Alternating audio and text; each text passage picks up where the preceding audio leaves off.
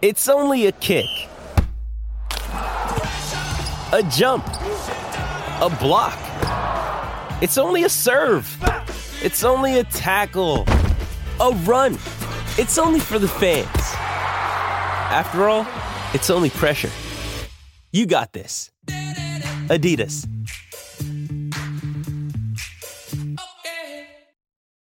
When you need mealtime inspiration, it's worth shopping Kroger, where you'll find over 30,000 mouth-watering choices that excite your inner foodie. And no matter what tasty choice you make, you'll enjoy our everyday low prices, plus extra ways to save, like digital coupons worth over $600 each week. You can also save up to $1 off per gallon at the pump with fuel points. More savings and more inspiring flavors make shopping Kroger worth it every time. Kroger, fresh for everyone. Fuel restrictions apply.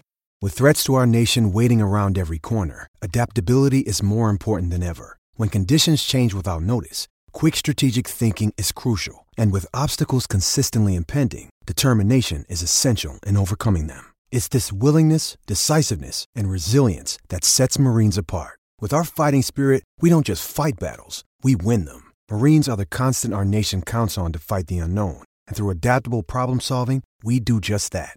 Learn more at marines.com.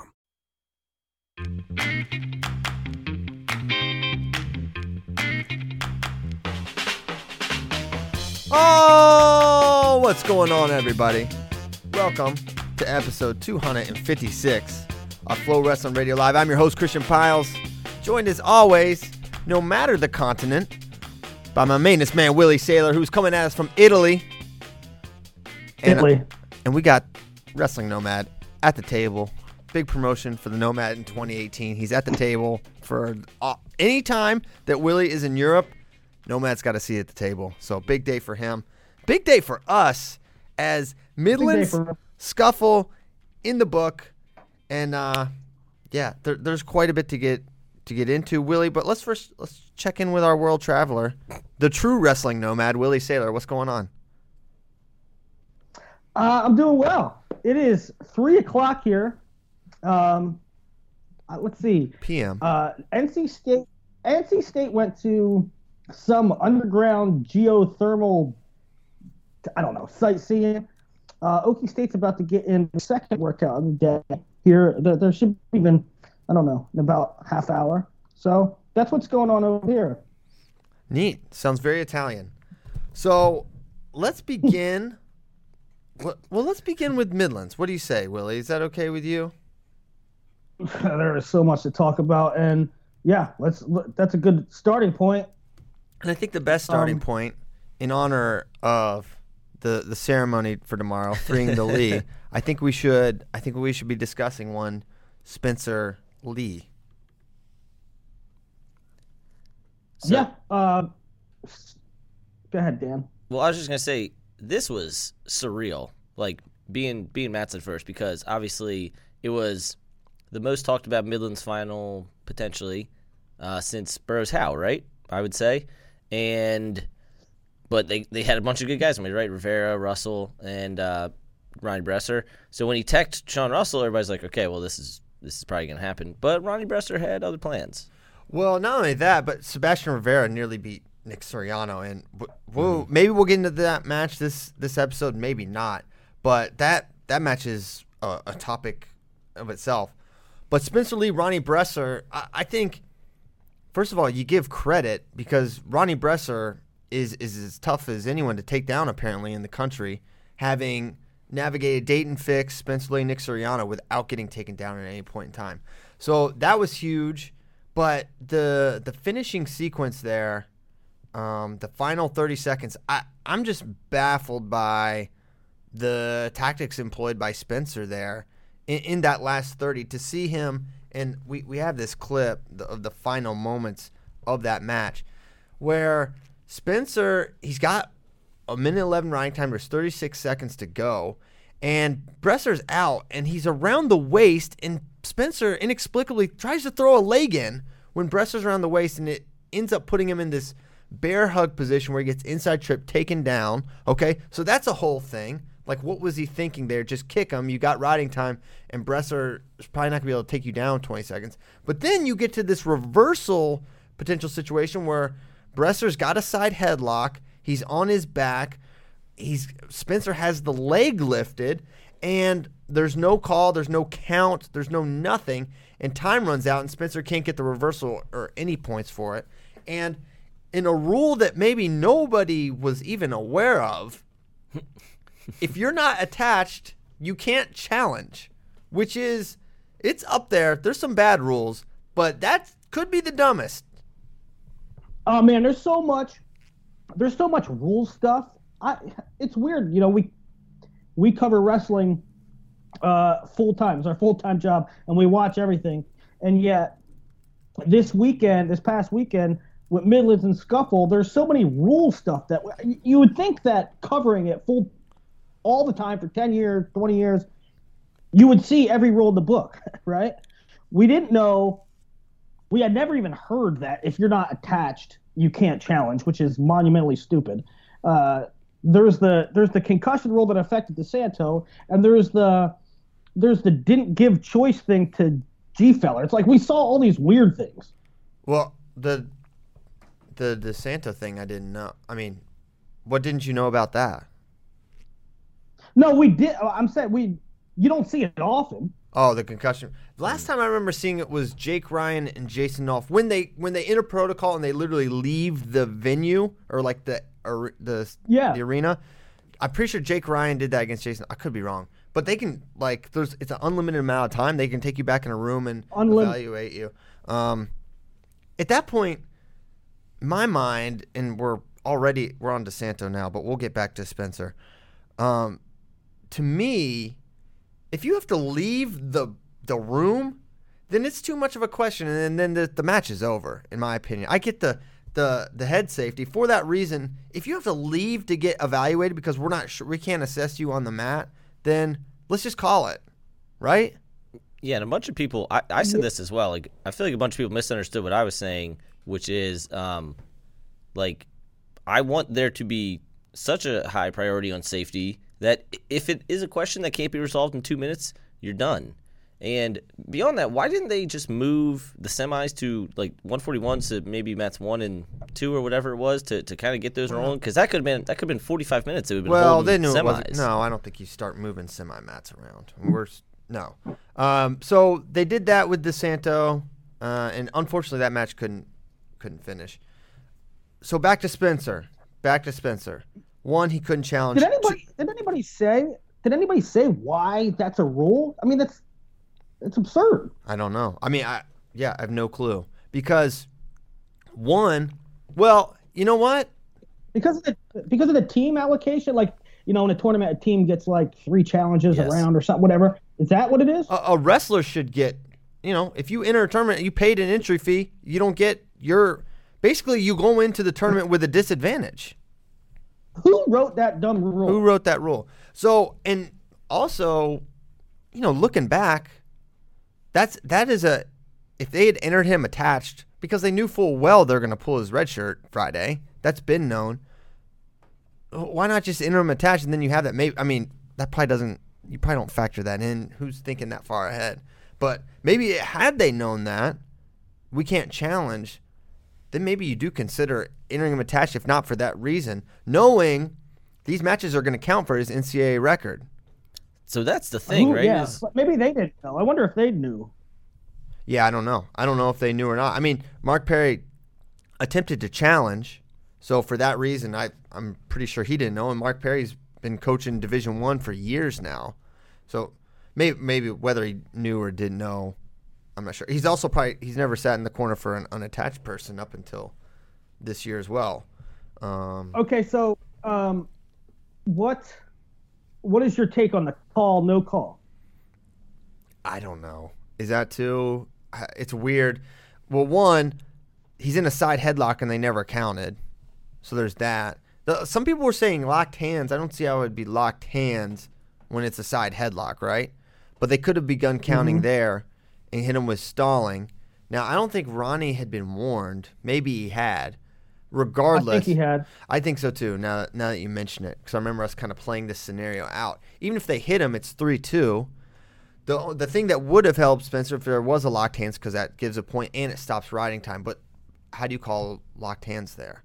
I don't know. I mean, you're allowed to lock your hands on a cradle. You're allowed to lock your hands on a side headlock. It wasn't locked hands, but it very well could have been stalling. That's that James English rule, really, right? James English? Mm-hmm. James Fleming. Oh, Fleming. Yeah, there we go. James Fleming used to always do that side headlock, and it was stalling, basically. Yeah. And that's why that rule was implemented. I mean, they could have started counting. They probably should have started counting. Yeah, it was a weird scenario. At least, I don't think you can give loss of control there if you can't give a reversal. So I don't know, a weird final scenario. But it all started. The only reason we're having this discussion is because he chose not to kick. That's the only reason we're talking about this right now. If he kicks him, he wins. But I think he made a tactical error, and it cost him the win, and it cost him a shot at Nick Suriano, who looked vulnerable. Much more vulnerable. And that's of the things I came into the weekend thinking, coming into Midland Scuffle Week thinking, I thought Suriano would win the tournament. I thought he was the best guy. I thought he was removed from basically everyone outside of the NATO, Cruz, Spencer Lee, and maybe Lezak tier. I thought everyone else was a rung behind.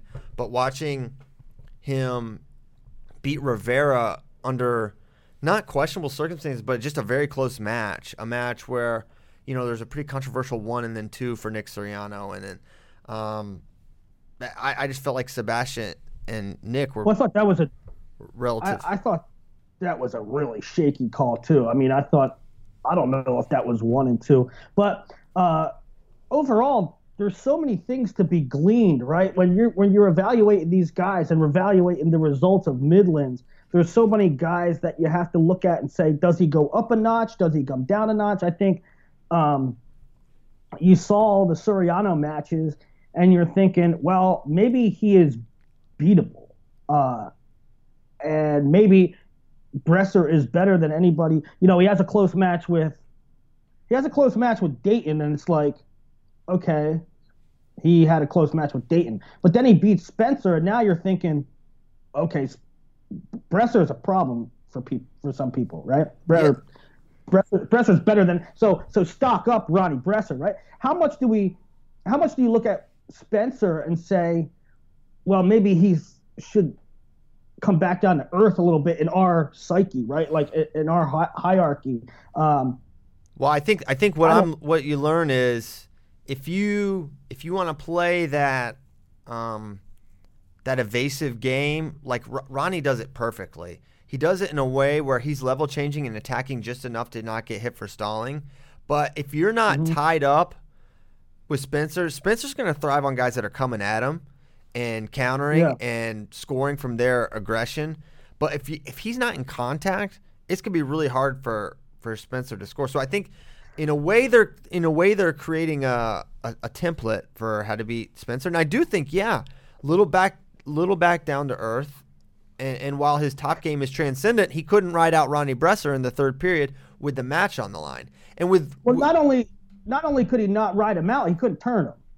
Correct. I mean, Spencer. We're looking at Spencer, and Spencer's turning everybody like a top, and he couldn't turn Bresser. So that was interesting. And he couldn't take down Bresser either. Well, I thought was really interesting right off the bat was that Bresser comes out, and to me, I don't know, maybe I'm looking too much into it, but to me, it looked like Bresser watched tapes of Jordan Oliver wrestling Brent Metcalf. I mean, he literally posted on the shoulder, created space. Posted on the shoulder, created space, low single. In the first period, he almost had a takedown. I mean, he was in really deep. And then he kept doing that post and create space, but I don't know if he took another shot the whole time. But and Spencer's incredible at he gets that Russian tight like with ease, but he wasn't able to turn it into any scores. So Spencer wasn't able to get a takedown. He wasn't able to get a turn. No, it shocked me. No, so looking at that exchange, We'll look back on it for a while. But yeah, I do shift a little bit at how I view Spencer coming into this year one. And then with Soriano Rivera, I'm saying stock big time up for Sebastian Rivera. Seeing him attack and get to legs that frequently against Soriano, who's a guy very few can penetrate through his head, hands, and get to his legs because of his speed and just pristine positioning. So seeing that, it's maybe a little bit like, okay, Soriano, is he as good as he was a year ago at this time? I'm not sure yet. Is Rivera better than we realize? That's possible. Yeah, that's what I was thinking too. You evaluate Spencer, you evaluate Bresser, and you evaluate Soriano, but then you say maybe it's just Sebastian Rivera being better than what we think. I mean, we all knew he was good. Maybe not quite that good. And what brings us to a next topic, sort of, is after those semis, I was like really looking forward to watching Spencer Rivera. Oh, yeah. So then, and what Willie's alluding to, after Spencer loses, 5 minutes later, maybe 10 minutes after that, Spencer leaves medical forfeiting out.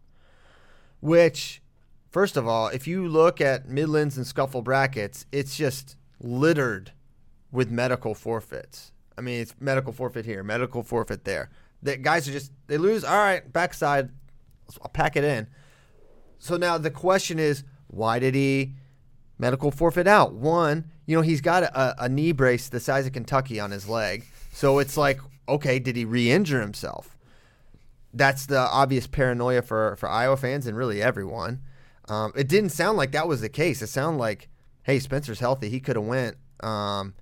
Chose not to. Whether that was a coaching decision, Spencer's decision, who really knows? And we don't have any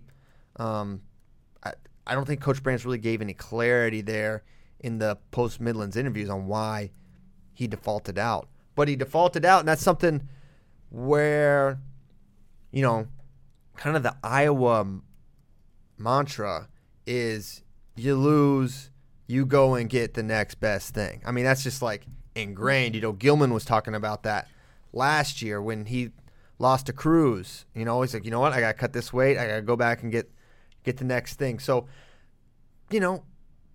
it could be somewhere Spencer just didn't want to wrestle back. It could be somewhere Spencer hurt his knee. Spencer wasn't feeling healthy. I mean, with a guy with his injury history, you can kind of understand some caution as well. Yeah, but at the time I thought, yeah, maybe that's a thing. But then if he's going to wrestle Friday, you'd think that the knee's all right, right? Right. Yeah. Exactly. So that basically suggests to me, Spencer was healthy. It was a healthy medical forfeit, of which there were dozens this weekend. I mean, just look around. They're everywhere. People, they lose, they don't want to come back, they medical forfeit out. It's kind of a distressing trend in college wrestling, where I wish it would be interesting if a medical forfeit actually counted as a loss. I haven't thought it through all the way, but we would get a lot fewer of these. There's plenty of healthy defaults out or forfeiting out that happen, and it could definitely prevent some of it. So some sort of like punitive. So if we're on the backside, right? Conci semis. It counts as a loss. Yeah. Right.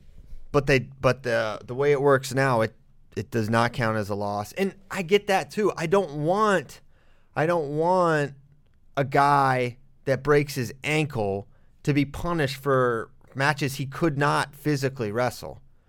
But you know what I'm saying? Yeah, for sure. And you don't want a guy that's legitimately tentative, right? Like, you don't want a guy that's legitimately has an injury or something that's nagging to be sort of forced to wrestle. But at the same time, you don't want the masses, like we're seeing, to just be like, yeah, I got my matches and I'm done. Right. So he forfeits out. remains to be seen. Healthy, hurt, just didn't want to wrestle back, etc. with Spencer. But people were not happy about that, and I'm with you, Willie. I was really excited for that potential third-place match between Rivera and Lee, and I think we would have had it if they both chose to wrestle. But as it stood, Rivera ends up taking third at Midlands and really looking great doing it. And do we now enter Rivera into this Big Four at Big Ten discussion? Nathan Tomasello, Nick Suriano, Ethan Lee, Zach Spencer Lee. I think we absolutely do. I mean, he went toe-to-toe with Suriano. If he lost 2-1 to Suriano, I would say no. I would be like exactly about where I pegged him. Suriano's going to beat some guys by a point or two here or there, but to see him mix it up and score, that's right. Yep. Impressive. And not just Big Tens, but 125 has become a pretty fire weight, right?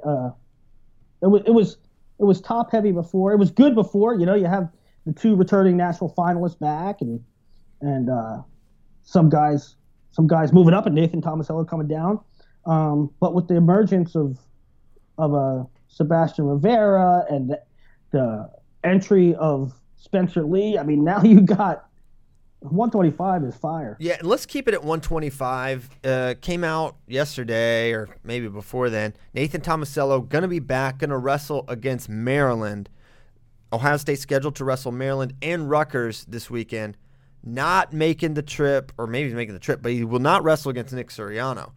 So, while we're discussing it, the reasons why would Nathan Tomasello wrestle on Friday, not on Sunday?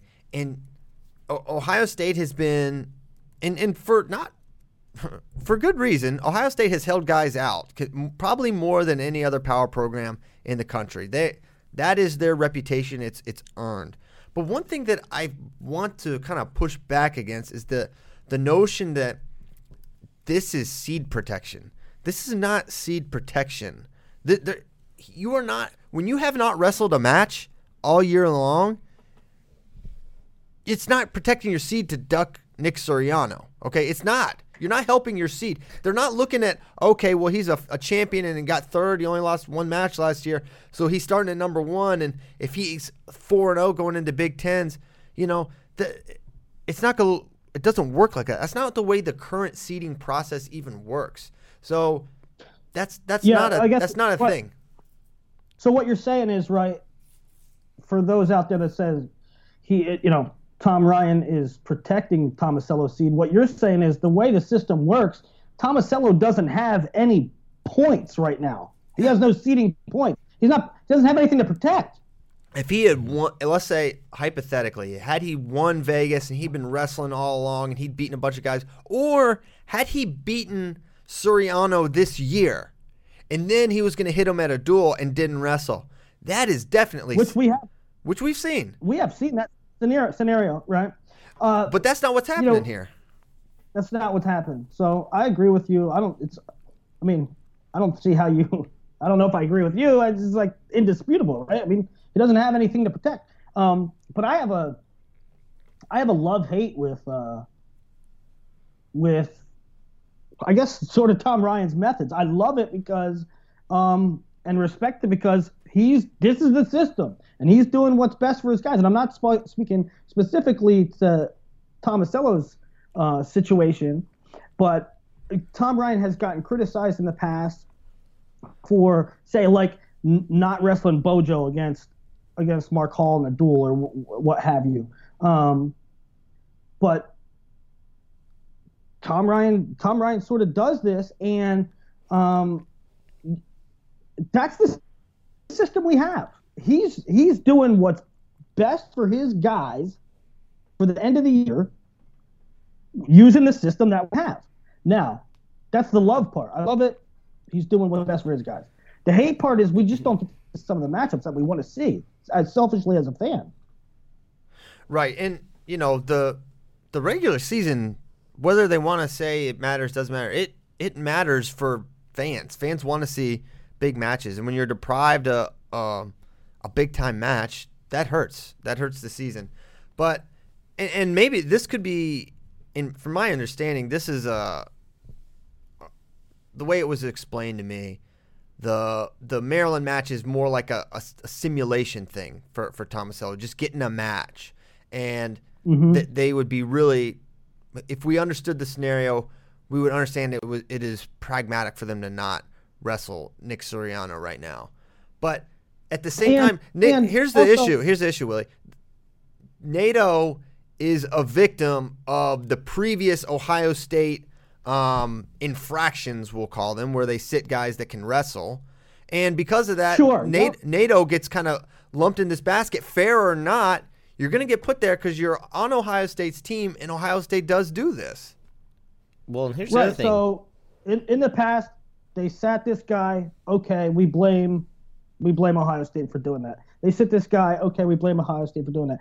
They come out and say Nato's not wrestling against Suriano. You can't blame it. It's a different situation. And another thing that goes into Nato's situation, I would assume, right, Christian, you probably know. It sounds like you talked to somebody. But it'll be the first time he's making 25 in a couple years on a 1-hour weigh-in. That's a learning curve. That's a curve in itself, right? Yeah, for sure. That's a consideration. I think it's more his health than the weight, honestly. That's how I read it. Well, Coach Ryan said two things. One, he said they would prefer to have an open tournament instead of a dual meet. And then the second thing, whatever people think about him not wrestling Suriano, but it's going to be hard to hide him anyway, because then you go Lezak and Spencer Lee back to back. If they are trying to do anything, which I don't think they are, he's going to have to hit one of those guys real soon anyway. Right. Prefer to have an open tournament? Yeah, Tom said, if you saw the article, Tom said, ideally we would send Nathan to an open tournament this weekend, but there's none available that really work. So what was wrong with last weekend? What, Midlands? You think Midlands is the Midlands is the one? They're wanting to get a look at him, so send him to Midlands? That doesn't make sense. Yeah. Well, yeah. Okay. They're thinking like Wilkes Open. They're looking for one of those guys. A Matt Town Open, not so much Midlands. There's a reason he's not wrestling Nick Suriano. He's not wrestling Nick Suriano on Sunday. I don't think he'd want to wrestle him after 5 matches in a Midlands final. Back-to-back weigh-ins. Back-to-back weigh-ins. Yeah, that's called trial by fire. So that's their decision, and we're gonna have to live with it. And as you mentioned, he's got Lezak and Lee back-to-back, but then, at Big Tens, he's got to beat those guys too. So it's just further kind of evidence that it doesn't really matter for seeding. It's all in front of him, and he's going to eventually have to beat those guys. He can't run. He's not going to get this one win and then hide in the EWL and win that conference. He wrestles in the Big Ten. He's got to go there. He's got to beat those guys eventually.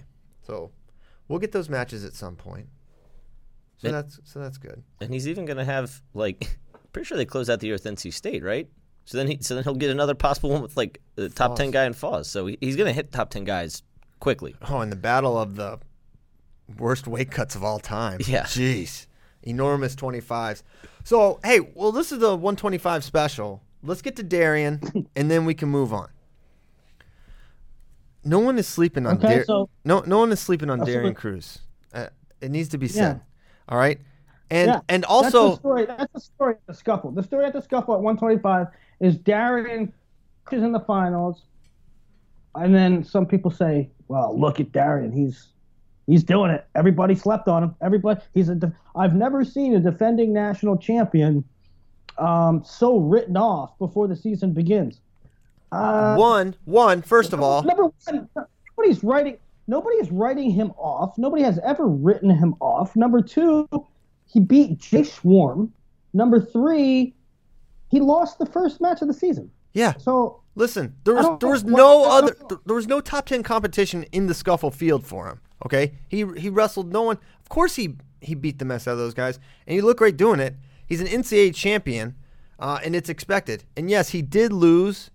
He did lose to Nick Piccinini, and you can say he's undefeated all you want, and his NCAA record is undefeated. But that match happened. It was a 7-minute folk style contest in the middle of wrestling season, or in the beginning of wrestling season, and he lost. So while that's a conversation into itself too, right? Is he's undefeated, and it got the discussion going at 74 with Hall and Valencia. Is the guy really undefeated? Look, you're playing semantic games. There was a match that happened. One guy won and one guy lost. Don't play that stuff. But right. You know, So I feel like Darian can win the whole thing again. of course. But for sometimes, Christian, you say well, Willie, you take one thing a guy says on a message board and you say that everybody's saying it. Is that the case with Darian? Are there a lot of people saying that the country sort of is disregarding Darian or I don't making know. him second fiddle? I don't know or is the it scope. Just Mason Beck? Maybe it's just Mason, but no, I don't think it is. I think it's more than that. For the record, there are other ranking services. I know we like to believe we're the best, but that also don't have Darian at 1 and have him in the 3, 4, 5 range. Yeah. That also believe that the All-Star match counts. Yeah. Yeah. So we're not alone in this. And also, if it comes down to like a writing off thing or a picking thing, if Christian says Suriano will beat Cruz, now you were most definitive of anyone, Yes. but like when we pick, it's a percentage thing, right? Yeah. It's like a 60-40, 55-45, 70-30 thing, as opposed to just like, yep, 100%, he's going to mollywop him, he's going to attack him. Of course. Yeah. If you're asking me who's going to win, Nick Suriano, Darian Cruz, I say Nick Suriano will win. And there's a match, there's a 7-minute match that supports that point where Nick beat him soundly. Now, could he beat him? Of course he could beat him. Darian Cruz has beaten a lot of good guys. He beat Ethan Lazak. He beat Thomas Gimlin. And obviously, he can beat Nick Suriano. But that's not my pick, okay? And that's fine. That's not disrespectful. That's not sleeping on someone. And what does anyone care? Like he can't win NCAAs again? I mean, the guy, he's taken losses in the regular season before. He lost 2 last year. He won NCAAs. I don't get it. Yeah, it's funny when people do that. It's like, well, who do you got? Okay, well, the data maybe says Suriano, or the data says maybe Nathan Tomasello. And then let's say Cruz goes on to win it, and then those people were like, told you. Like, you didn't tell us, right? Yeah. There's data there. Can Cruz beat them all? Yeah, he can. No question about it. So, well, 31 minutes in, we haven't left 125 pounds, so we're gonna have to shift it into overdrive here, Willie. Just putting a bow on Midlands. Iowa wins, runs away with it. Wrestling Nomad got the Hawkeyes fired up. They had some comments after they won. Just like the U.S. Open. Just like the U.S. Opens. Good. He did the Dake Burrows thing called Dake. I'm pretty sure you had Rutgers beating Iowa, and then now Arizona State beating Iowa. And I didn't see Milhoff coming, and that hurt Arizona State a lot.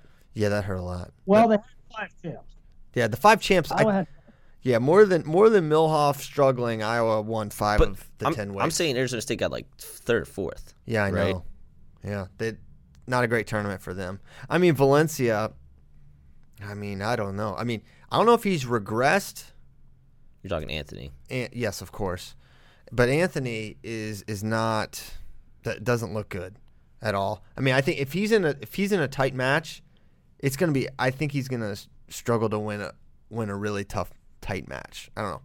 It's been weird to see him come out. I mean, he's hitting desperation moves in the first 20 seconds of a scoreless match, and knowing his bottom issues, he struggles to get away. It was really surprising to see the risk he was taking. And then he gets ridden out for almost 2 minutes by Schleifer, and then Schleifer goes on and wins and falls to Marinelli in the final. So Arizona State, you got Tanner Hall and you got Zahid Valencia, but other than that, I'm not sure where major points are coming from. So, Christian. Yo. Iowa goes on and they win half the weight classes at Midlands. Mm-hmm. They're getting Downey back, or they're getting Downey. They're getting Spencer. Penn State has Nick Neville's lose. They have Jared Cortez roll an ankle or something. Don't say it. Ohio State. Well, I guess they're still what they are, but we haven't even seen NATO. Is Iowa a contender? I'm not ready to say. I don't think so. I don't think they're a. I don't think so. I don't think they're a title contender because I don't think. I'm not sure that Spencer Lee. Maybe he is a title contender. It's possible. It's tough to say that he's not a title contender in any tournament he enters. Spencer Lee's a title contender. Well, maybe. Is Ronnie Bresser a title contender? Because I'm going to say no definitively. I'm going to but Spence just because Bresser beat Spencer in one match. I know. I don't think Bresser is a contender because I don't see Bresser running a gauntlet. I can see Spencer running a gauntlet. Yeah, I can too, but he's not going to be steamrolling through. That's obvious, right? He's not going to be Sean Russelling type matches his way to the finals. Yeah, well, no. I'm not saying he's going to bonus it. I'm not saying he's bonusing his way to the title, but I think he's a top 5 guy, I think. I mean, right? Well, I guess what I want to highlight to the people that are saying, or people that are starting to think, maybe Iowa got a shot. I think what needs to be highlighted is Iowa got some of those champs at weights that weren't robust. Sure. I think, right? Yeah, heavyweight like, wasn't good. 97 wasn't good. I don't know if you can count on Cash Wilkie making the finals. Oh. No. As much as 197 is sort of down anyway in the whole grand scheme of things, and as much as I'm not poo-pooing Cash Wilkie because I am thoroughly impressed with the strides he's made, but I don't think you can look at that dominant performance and move that over to NCAAs. Well, yeah, I mean, come on. No one is penciling Cash Wilkie for anything resembling top 3. Okay, that's obvious. Yeah, I don't think Iowa is not entering the Ohio State Penn State conversation. Period. All right, I'm not. Maybe they can give us a couple of duels. That it's up to them to show they're going to duel Penn State, Ohio State, and Oklahoma State. They can change my mind, but right now, Ohio State and Penn State are the clear 1 and 2 teams, and then I think Oklahoma State is the third, and I think they may be beyond Iowa as well. So we'll see. I want to see the team together. I want to see Pat Downey wear the singlet. Everyone says he's in. I'm hearing a lot of 99% in. Well, to me, that sounds like... What is 99%? How could you be 99% in? How can you be 99% in? They're not. I mean, to me, that says there's one hurdle here and they got to get over it. That's how I read that. I'm just reading tea leaves. But to me, until they say he's in, here he is, he made weight, he's wrestling. Now he's wrestling Keegan Moore and Carver Hawkeye. I'm not ready to go there. So let's see that team on the mat. Christian, I have a question for you. I was told by a person yesterday, not like someone in Iowa. Downey can't start wrestling until the second semester starts because he wasn't previously on the team, as opposed to guys who are like on the team, academically ineligible, who can start at the end of the first semester because they were already on the team. Right. Is that accurate? That's right. Yeah, that's accurate. That's correct. So he 100% can't wrestle this weekend. So the earliest we could see him is Oklahoma State. Okay. Oklahoma State. So that's the plan. Oklahoma State for PD3, but a lot of 99% talk. I like definitive. So let's see him get in. And then we can start having maybe a more involved conversation. But a couple of things I want to say I was wrong about. Definitely, I should have trusted my instincts, but I talked myself out of it. Jacob Warner, not a title contender. I should have known after the Woodley loss, not a title contender. Definitely not a title contender. I think he triple dipped from the semis. Hey, Christian. Hey. Getting into that, is Iowa going to have a problem at 97 going forward? Like a good problem? Like no. You're going to get cash down to 84 next year? Yeah, Wilkie's in 84. So they say frequently. So if Wilkie's an 84, it works out great. He goes 97 this year, cuts down to 84. Then you've got Warner for 4 years at 197 pounds. But he falls to Brunner and Brucky, in addition to Cash Wilkie, who he lost to in overtime. So Warner's going to be a monster. He'll probably win national title or two, but not yet. Not yet. He's not in that tier, and I was wrong to put him as a title contender, especially as we've seen the issues that Willie Miklas has continued to have, him getting losing to Danny Chade and one Ben Darmstadt. So I think you could combine all that stuff. You can say, okay, Warner's going to be good, but it's not his time yet, and it would be prudent for them to leave the red shirt on him for sure. And that one was kind of, that was like way easier to predict than the Spencer one, right? Because the production levels you're getting out of Wilkie are much higher than we all thought you'd get out of Stickley or Perez. Well, no one ever thought you'd get. Yeah, right. Exactly. That's exactly right. So Iowa wins. Stoll beats Hall in a weird match where allegedly, now this is coming from the Arizona State side, but I was like, what did Tanner say? And all Tanner Hall allegedly said to get the penalty point was he had one finger. Now, if we're deciding matches on him saying he had one finger, when maybe he had one finger, there's a picture where Sam Stoll has one finger. Screaming that, we should not be saying, sort of having an F word in there or swearing or really coming at the ref. I think you warn him there, right? Okay, hey, watch it. Watch what you're saying. That's disrespectful, whatever. You don't hand the guy the match. You don't hand the match away like that. I wanted to talk about officiating. I was going to wait till after scuffle stuff because there was a couple things there too. But it's tough for me to say that was a bad call by the officials because what if Tanner Hall cursed? I doubt it. But I wasn't there. I didn't hear it. What I do know, though, for sure, is that in 3 consecutive finals, the officials determined the winner. Late points. The winner, right? Tanner Hall gets hit for a penalty point, determines the match. Suriano, Bresser tries to defend a takedown. They hit him for. You're causing the outcome of the match. Yeah. They definitely inserted themselves, especially at heavyweight. At 125, you can say maybe Mike Haggerty's the only one actually following this rule, this edge rule, because the rest of the officials are not on board. Because I watch all weekend, guys kicking out with single legs. It's not called stalling. And Bresser did it. He got called. Maybe that's what he's supposed to do. Mike Haggerty, one of the most respected officials in the game. If that's the rule, then he followed it. But it's not getting followed elsewhere.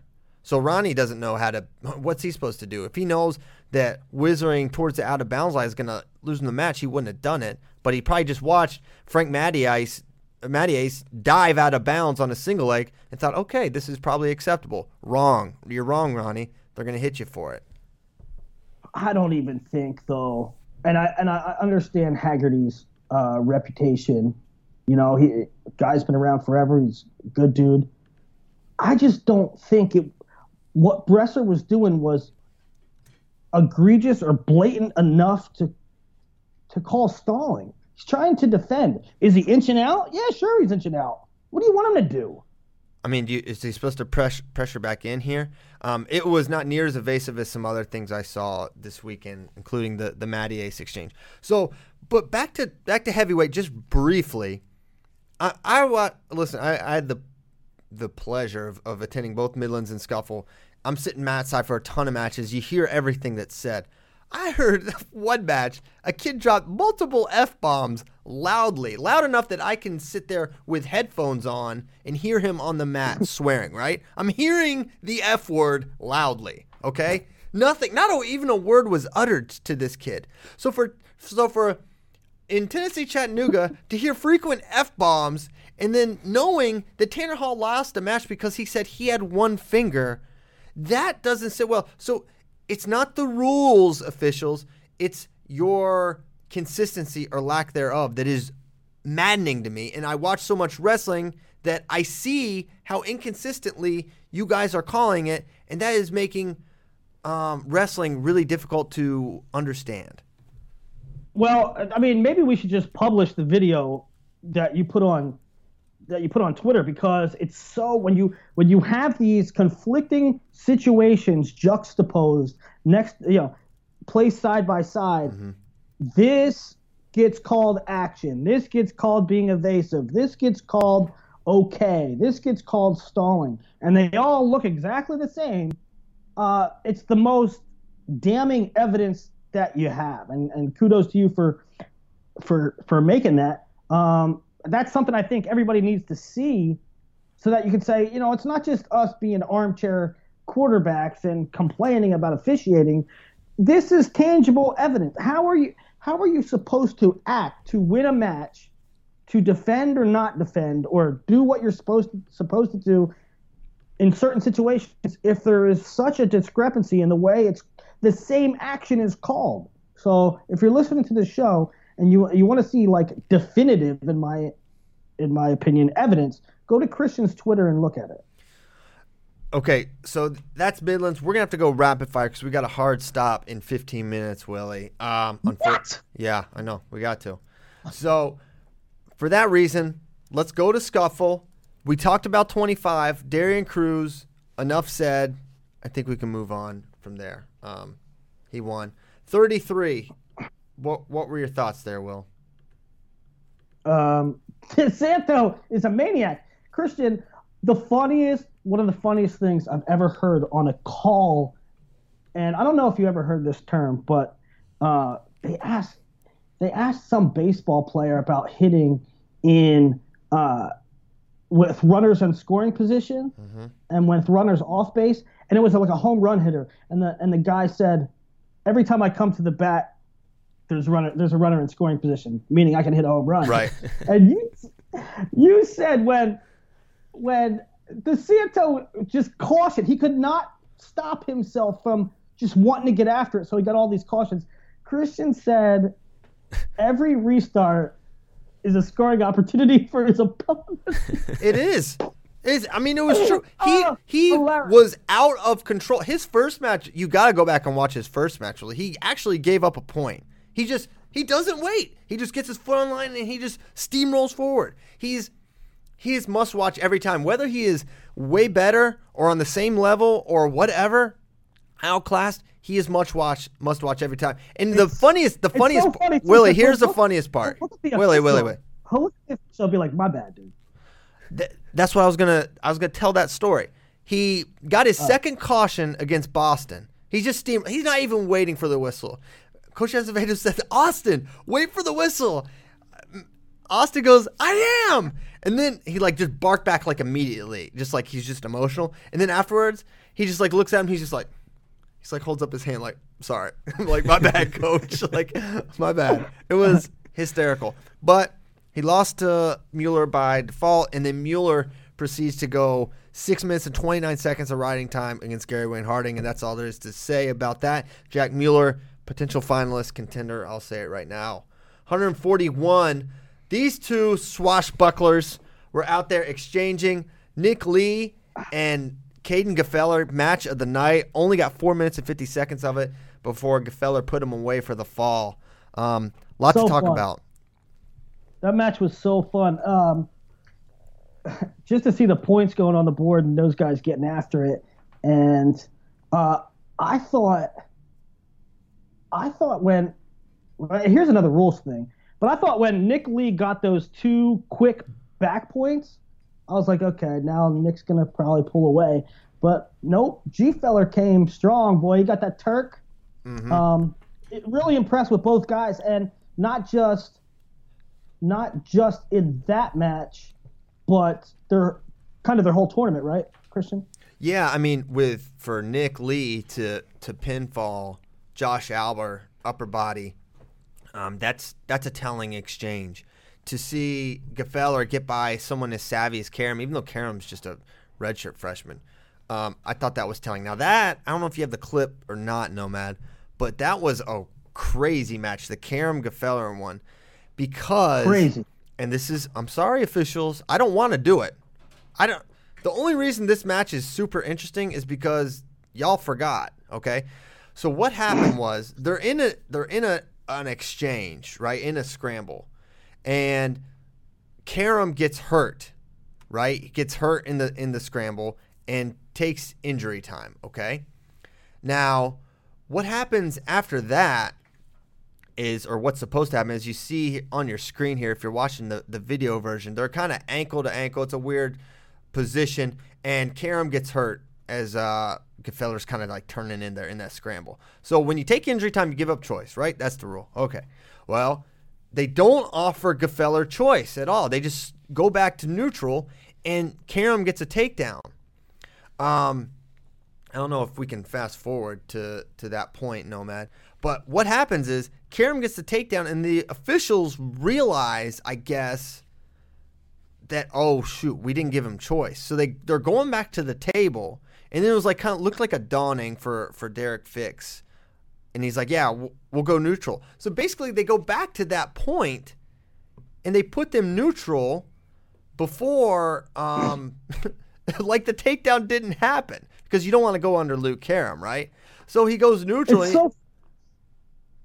It's so funny for a couple of reasons. Like, well, one thing I'll say, I'm sort of glad it happened at the scuffle, because I think this sequence or this situation will be talked about by all the officials, and they won't miss it. Like, I will be shocked if this happens again this season, because all the officials are going to be talking about this and be like, we got to make sure we give the guy choice after injury time. So on one hand, I'm glad it happened now and not at NCAAs. But the other funny thing about it is that it would have been one thing if they said, hey, we didn't give him choice, we're wiping everything off and going back to that point in the match, and then Gefeller took bottom. But they wipe it all away. They go back, they go, what's your choice? He says neutral. So it's like it never happened. It's like, wow, yeah, we're doing the same thing over. They're doing it again. Now, the obvious major takeaway here, or the major discussion point, 141, what does Penn State do? Jared Cortez yet again injured and out. Nick Lee goes through the tournament. He makes the finals before losing to Gefeller, but he beat number 7 Albert in the semis. I think the answer is obvious. Knowing what Ohio State has, you've got to wrestle Nick Lee this year. No questions asked.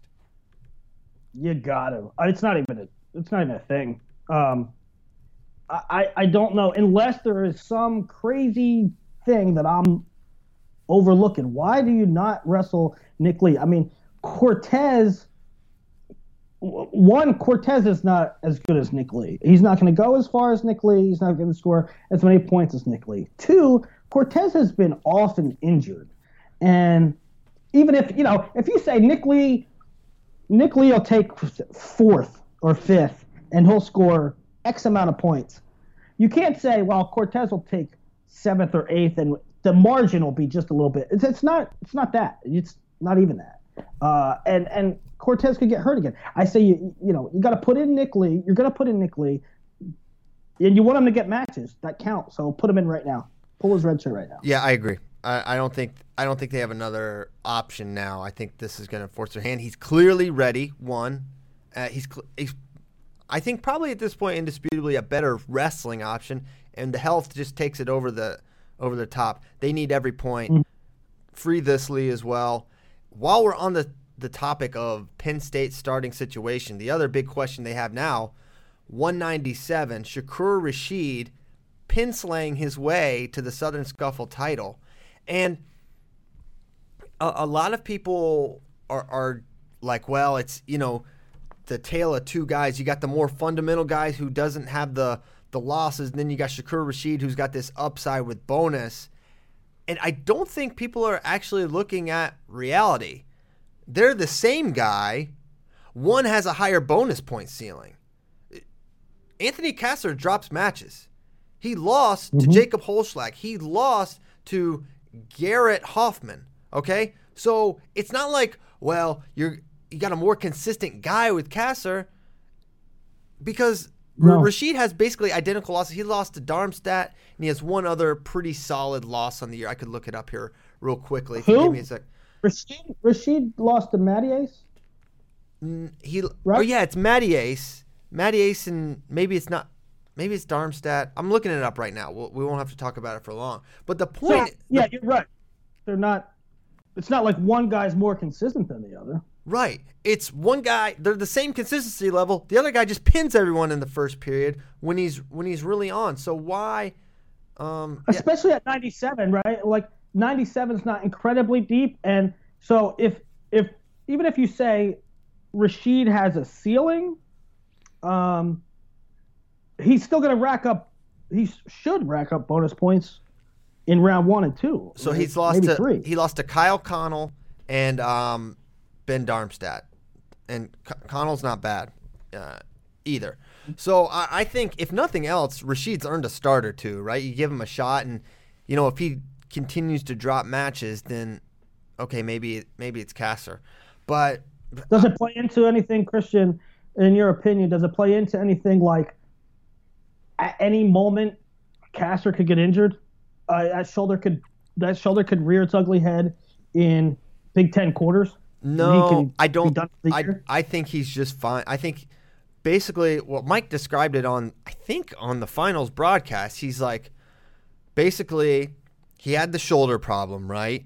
And they did kind of a half measure fix the first time around. Okay, so he missed that big portion. He comes back after a quote unquote surgery, right? And it immediately happens again.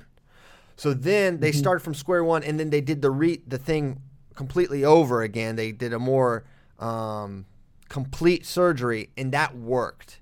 And now he's fine. So I don't think that factors in at all. I think you just evaluate them as wrestlers and their point scoring potential. And you say right now, he's not.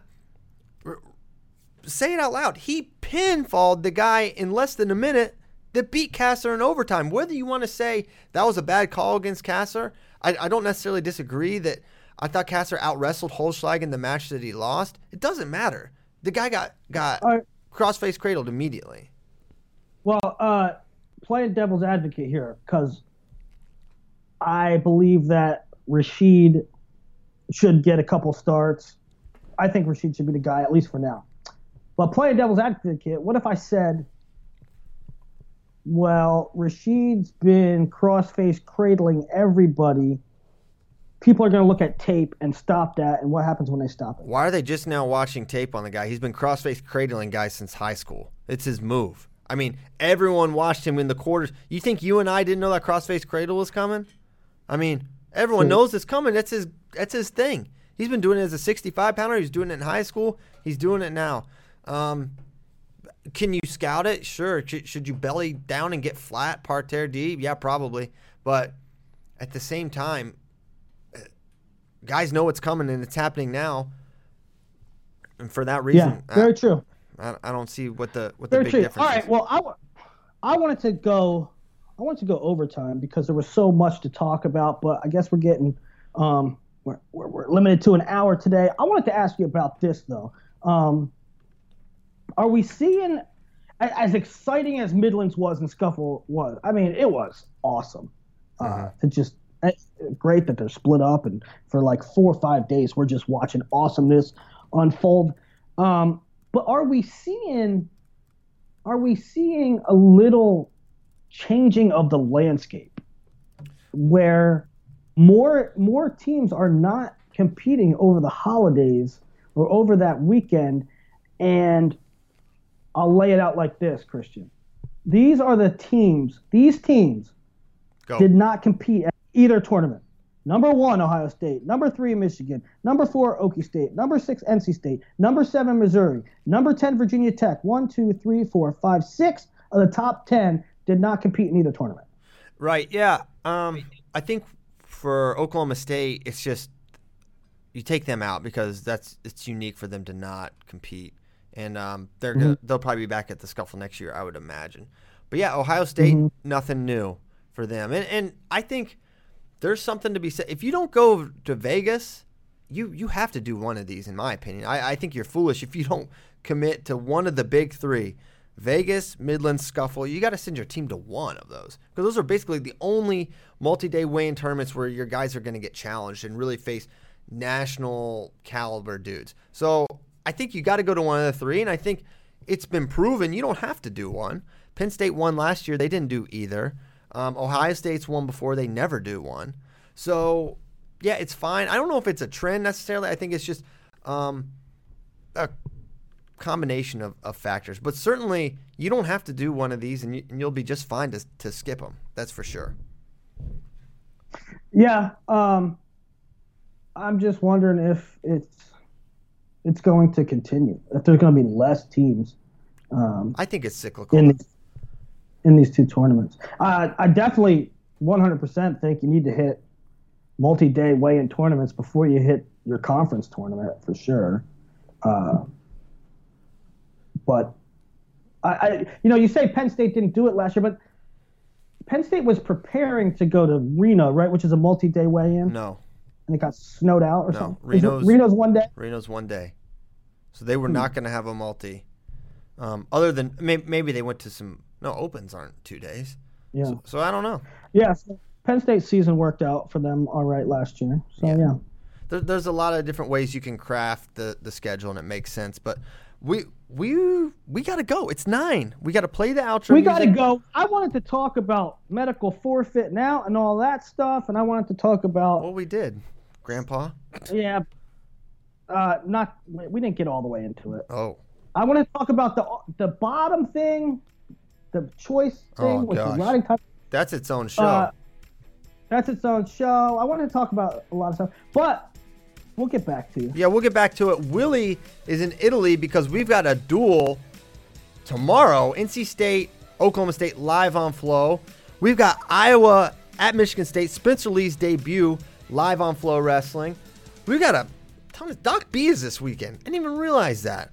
Which could mean Colton Schultz, Seth Nevels. Schultz, Nevels, provided these doctors don't screw that up. All these adults ruining the great wrestling matches. But with that, we're up out of here. Thanks so much. We'll be back next Tuesday. Well, I don't know when Willie's getting back to the continental United States, but I can do it Tuesday. We'll do it Tuesday, one way or the other. Thanks so much. We'll see you next time. Later.